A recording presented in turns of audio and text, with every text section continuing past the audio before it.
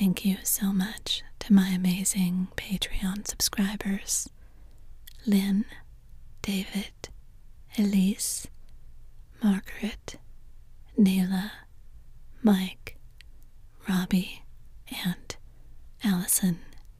Your support and encouragement are what keeps me going. Welcome back to my relaxing literature podcast. If you're enjoying this podcast, please remember to subscribe, rate, and review on your podcast platform of choice. Tonight, we're continuing our reading of The Adventures of Tom Sawyer by Mark Twain. Chapter 25. There comes a time in every rightly constructed boy's life when he has a raging desire to go somewhere and dig for hidden treasure. This desire suddenly came upon Tom one day. He sallied out to find Joe Harper, but failed of success. Next he sought Ben Rogers. He had gone fishing. Presently he stumbled upon Huck Finn the red-handed. Huck would answer. Tom took him to a private place and opened the matter to him confidentially. Huck was willing. Huck was always willing to take a hand in any enterprise that offered entertainment and required no capital, for he had a troublesome superabundance of that sort of time which is not money. "Where'll we dig?" said Huck. "Oh, most anywhere. Why, is it hid all around?" "No, indeed it ain't. It's hid in mighty particular places, Huck. Sometimes on islands, sometimes in rotten chests under the end of a limb of an old dead tree, just where the shadow falls at midnight, but mostly under the floor in haunted houses." "Who hides it?" "Why, robbers, of course. Who'd you reckon? Sunday school superintendents?" "I don't know. If 'twas mine, I wouldn't hide it. I'd spend it and have a good time." "Well, so would I, but robbers don't do it that way. They always hide it and leave it there." "Don't they come after it any more?" "No, they think they will, but they generally forget the marks or else they die. Anyway, it lays there a long time and gets rusty. Pictures and things, you know, that don't seem to mean anything."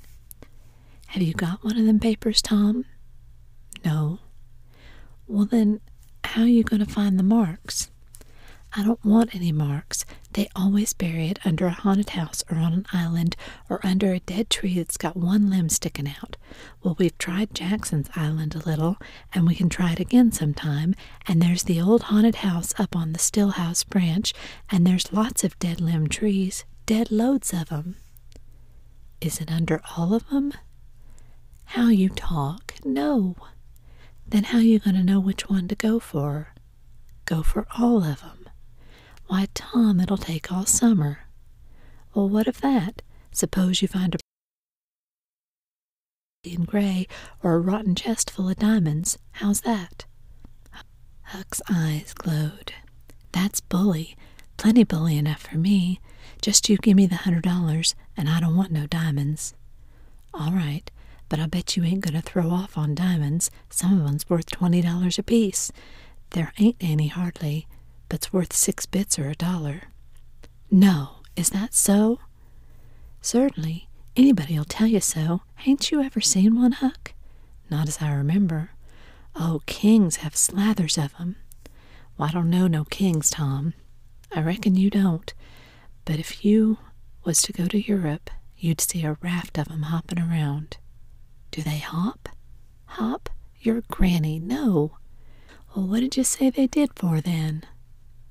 "Shucks, I only meant you'd see 'em, not hopping, of course. What do they want to hop for? But I mean, you'd just see 'em scattered around, you know, in kind of a general way, like that old humpbacked Richard." "Richard? What's his other name?"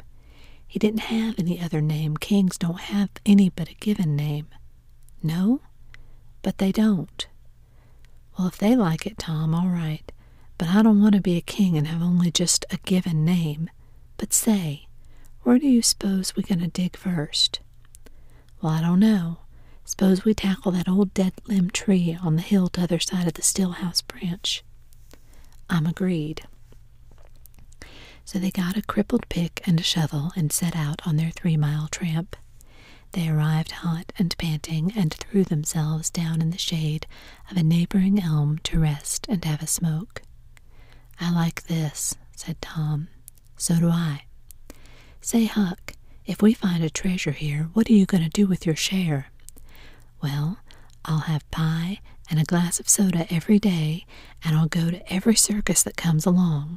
I bet I'll have a gay time." "Well, ain't you going to save any of it?" "Save it? What for?"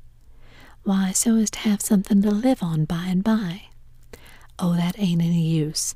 Pap would come back to Thistlertown some day and get his claws on it if I didn't hurry up, and I tell you he'd clean it out pretty quick." "What are you going to do with yourn, Tom?" "I'm going to buy a new drum and sure enough sword and a red necktie and a bull pup and get married." "Married?" "That's it. Tom, why, you ain't in your right mind." "Wait, you'll see." "Well, that's the foolishest thing you could do. Look at Pap and my mother. Fight? Well, they used to fight all the time, I remember mighty well."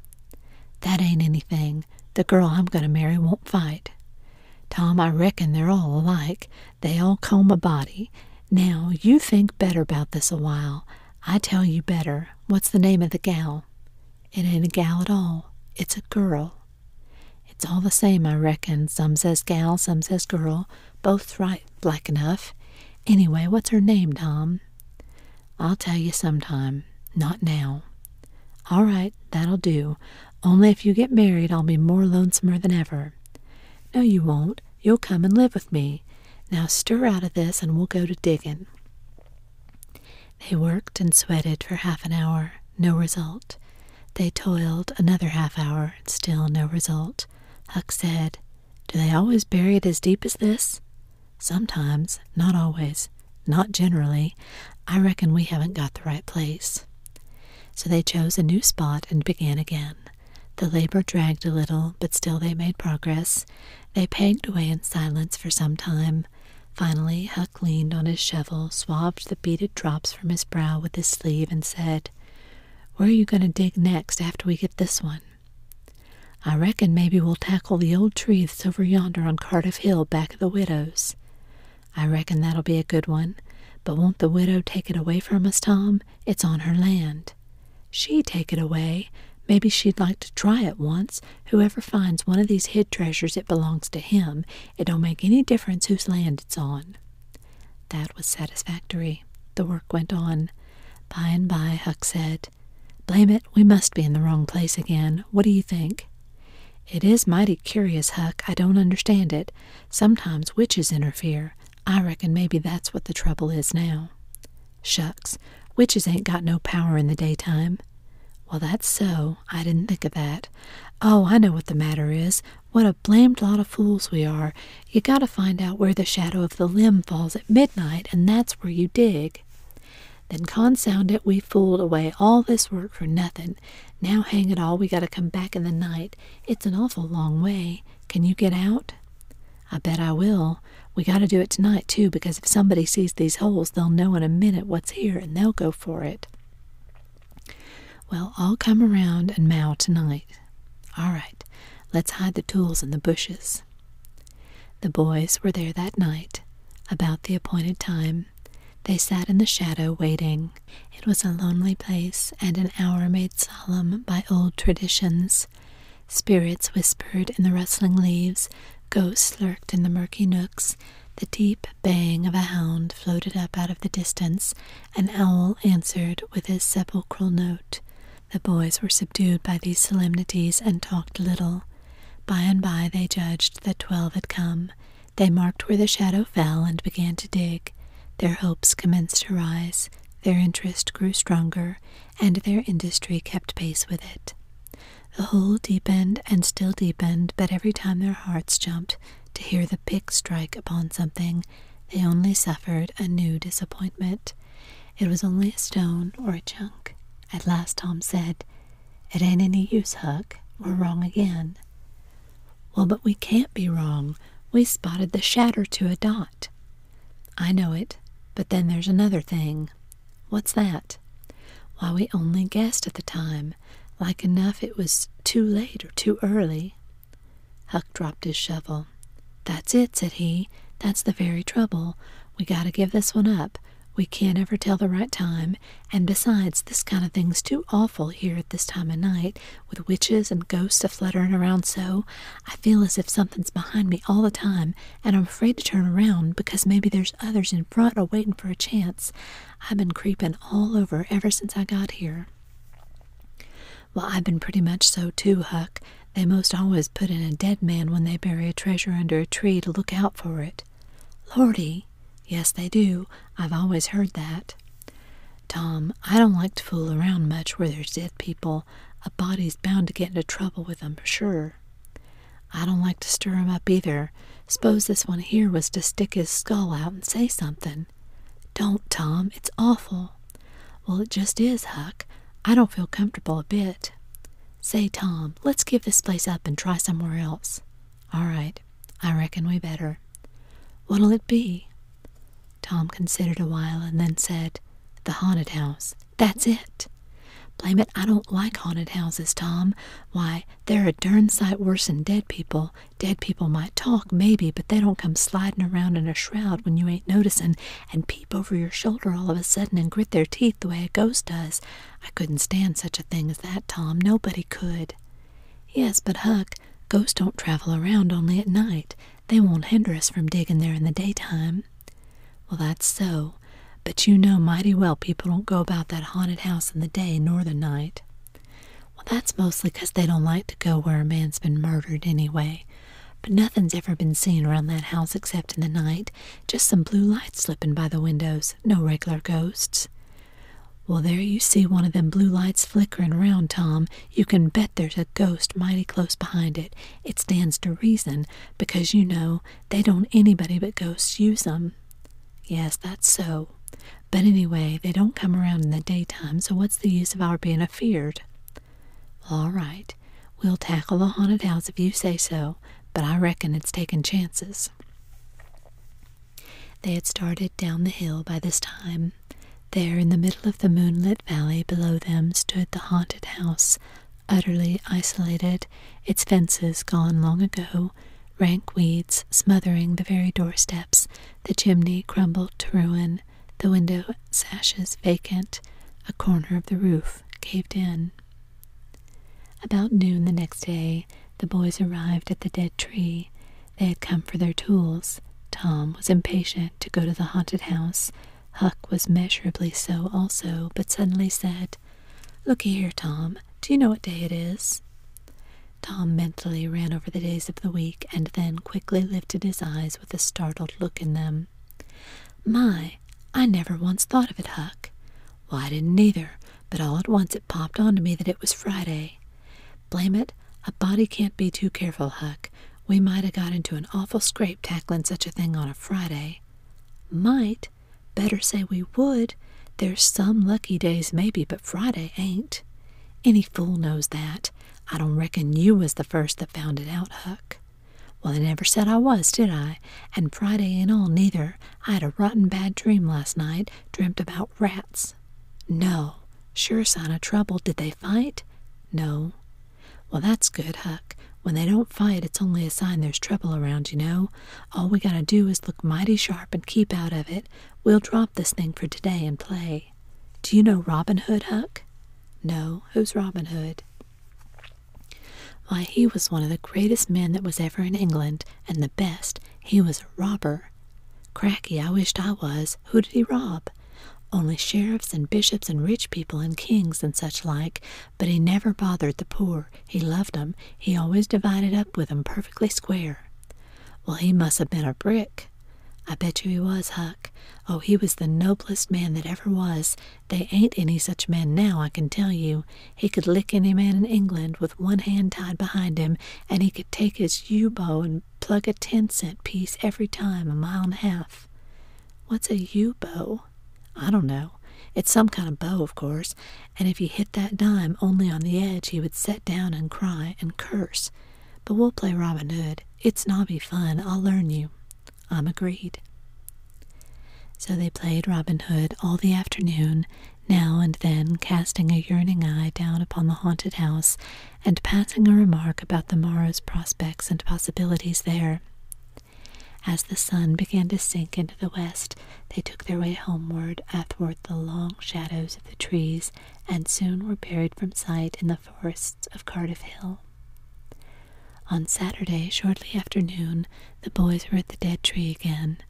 They had a smoke and a chat in the shade, and then dug a little in their last hole, not with great hope, but merely because Tom said there were so many cases where people had given up a treasure after getting down within 6 inches of it, and then somebody else had come along and turned it up with a single thrust of a shovel.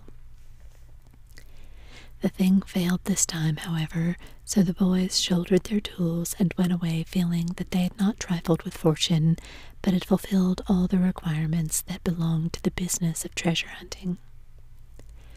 When they reached the haunted house, there was something so weird and grisly about the dead silence that reigned there under the baking sun, and something so depressing about the loneliness and desolation of the place that they were afraid for a moment to venture in. Then they crept to the door and took a trembling peep. They saw a weed-grown, floorless room, unplastered, an ancient fireplace, vacant windows, a ruinous staircase, and here, there, and everywhere hung ragged and abandoned cobwebs. They presently entered, softly, with quickened pulses, talking in whispers, ears alert to catch the slightest sound, and muscles tense and ready for instant retreat. In a little while, familiarity modified their fears, and they gave the place a critical and interested examination, rather admiring their own boldness and wondering at it. Next, they wanted to look upstairs. This was something like cutting off retreat, but they got to daring each other, and of course there could be but one result. They threw their tools into a corner and made the ascent. Up there were the same signs of decay. In one corner they found a closet that promised mystery, but the promise was a fraud. There was nothing in it. Their courage was up now and well in hand. They were about to go down and begin work when— "Shh," said Tom. "What is it?" whispered Huck, blanching with fright. "Shh, there. Hear it?" "Yes. Oh, my. Let's run." "Keep still. Don't you budge. They're coming right toward the door." The boys stretched themselves upon the floor with their eyes to the knotholes in the planking and lay waiting in a misery of fear. "They've stopped. No, coming. Here they are. Don't whisper another word, Huck. My goodness, I wish I was out of this." 2 men entered. Each boy said to himself, "There's the old deaf and dumb Spaniard that's been about town once or twice lately. Never saw t'other man before." T'other was a ragged, unkempt creature, with nothing very pleasant in his face. The Spaniard was wrapped in a serape. He had bushy white whiskers, long white hair flowed under from his sombrero, and he wore green goggles. When they came in, T'other was talking in a low voice. They sat down on the ground facing the door with their backs to the wall, and the speaker continued his remarks. His manner became less guarded and his words more distinct as he proceeded. "No," said he, "I've thought it all over, and I don't like it. It's dangerous." "Dangerous?" grunted the deaf and dumb Spaniard, to the vast surprise of the boys. "Milksop." This voice made the boys gasp and quake. It was Injun Joe's. There was silence for some time. Then Joe said, "What's any more dangerous than that job up yonder? But nothing's come of it." "That's different. Away up the river so, and not another house about. 'Twon't ever be known that we tried anyway, as long as we didn't succeed." "Well, what's more dangerous than coming here in the daytime? Anybody would suspicion us that saw us." "I know that, but there weren't any other places handy after that fool of a job. I want to quit this shanty. I wanted to yesterday, only it weren't any use trying to stir out of here with those infernal boys playing over there on the hill right in full view." Those infernal boys quaked again, under the inspiration of this remark, and thought how lucky it was that they had remembered it was Friday and concluded to wait a day. They wished in their hearts they had waited a year. The two men got out some food and made a luncheon. After a long and thoughtful silence, Injun Joe said, "Look here, lad. You go back up the river where you belong. Wait here till you hear from me. I'll take the chances on dropping into this town just once more for a look. We'll do that dangerous job after I've spied around a little and think things look well for it. Then for Texas. We'll leg it together." This was satisfactory. Both men presently fell to yawning, and Injun Joe said, "I'm dead for sleep. It's your turn to watch." He curled down in the weeds and soon began to snore. His comrades stirred him once or twice, and he became quiet. Presently the watcher began to nod. His head drooped lower and lower. Both men began to snore now. The boys drew a long, grateful breath. Tom whispered, "Now's our chance. Come." Huck said, "I can't. I'd die if they was to wake." Tom urged. Huck held back. At last Tom rose slowly and softly and started alone, but the first step he made wrung such a hideous creak from the crazy floor that he sank down almost dead with fright. He never made a second attempt. The boys lay there counting the dragging moments till it seemed to them that time must be done and eternity growing gray. And then they were grateful to note that at last the sun was setting. Now one snore ceased. Injun Joe sat up, stared around, smiled grimly upon his comrade, whose head was drooping upon his knees, stirred him up with his foot, and said, "Here, you're a watchman, ain't you? All right, though, nothing's happened. My, have I been asleep? Oh, partly. Nearly time for us to be moving, pard.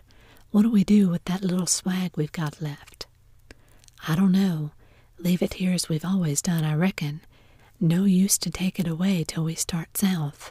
650 in silver's something to carry." "Well, all right. It won't matter to come here once more." "No, but I'd say come in the night as we used to do. It's better." "Yes, but look here. It may be a good while before I get the right chance at that job. Accidents might happen. 'Tain't in such a very good place. We'll just regularly bury it, and bury it deep." "Good idea," said the comrade, who walked across the room, knelt down, raised one of the rearward hearthstones, and took out a bag that jingled pleasantly. He subtracted from it $20 or $30 for himself, and as much for Injun Joe, and passed the bag to the latter, who was on his knees in the corner now, digging with his bowie knife.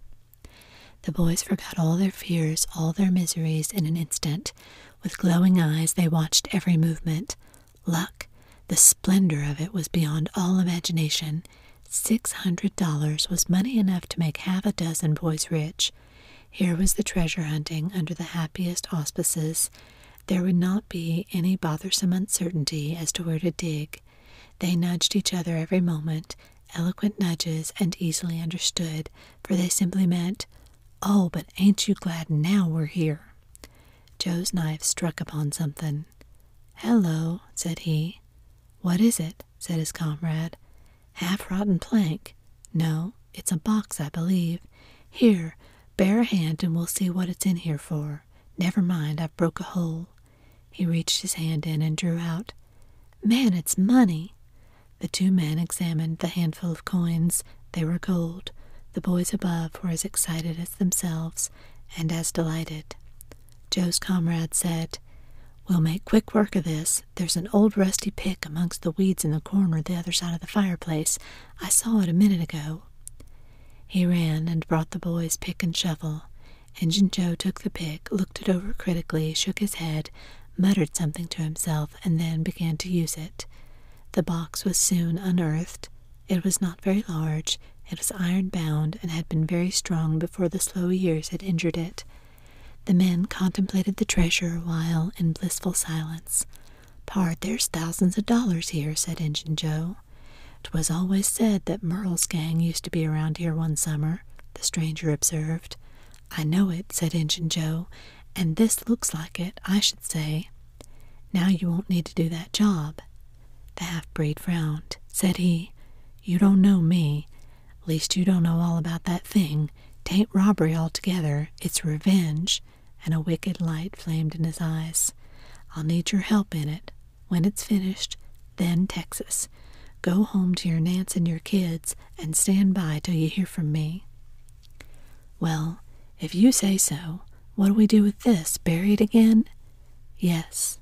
Ravishing delight overhead. "No. By the great Sachem, no." Profound distress overhead. "I'd nearly forgot. That pick had fresh earth on it." The boys were sick with terror in a moment. "What business has a pick and a shovel here? What business with fresh earth on 'em? Who brought 'em here, and where are they gone? Have you heard anybody? Seen anybody? What, bury it again and leave them to come and see the ground disturbed? Not exactly, not exactly. We'll take it to my den." "Why, of course. Might have thought of that before. You mean number 1?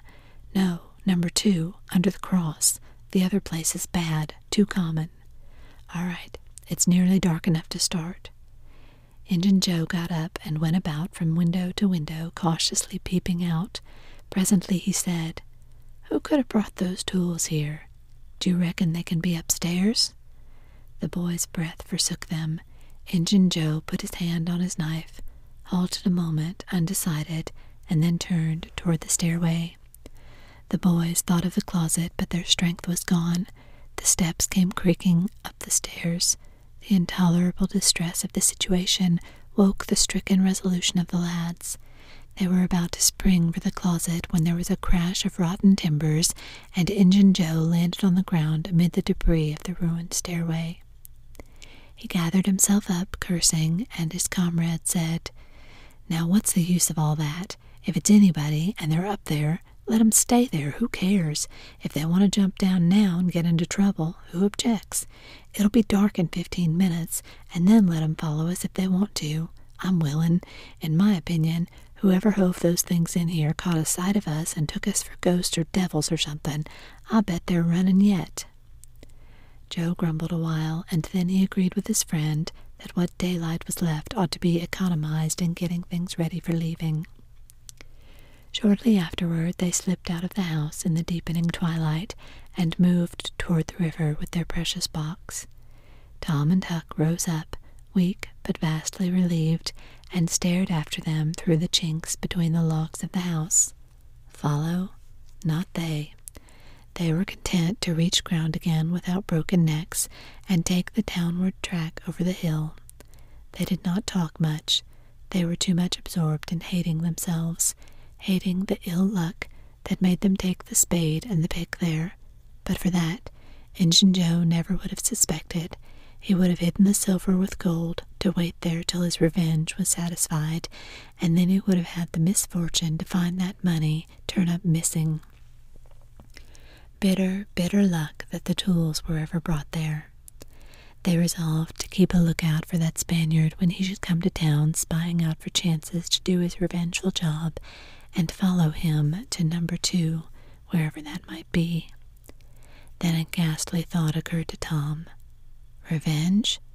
What if he means us, Huck? "Oh, don't," said Huck, nearly fainting. They talked it over, and as they entered town they agreed to believe that he might possibly mean somebody else.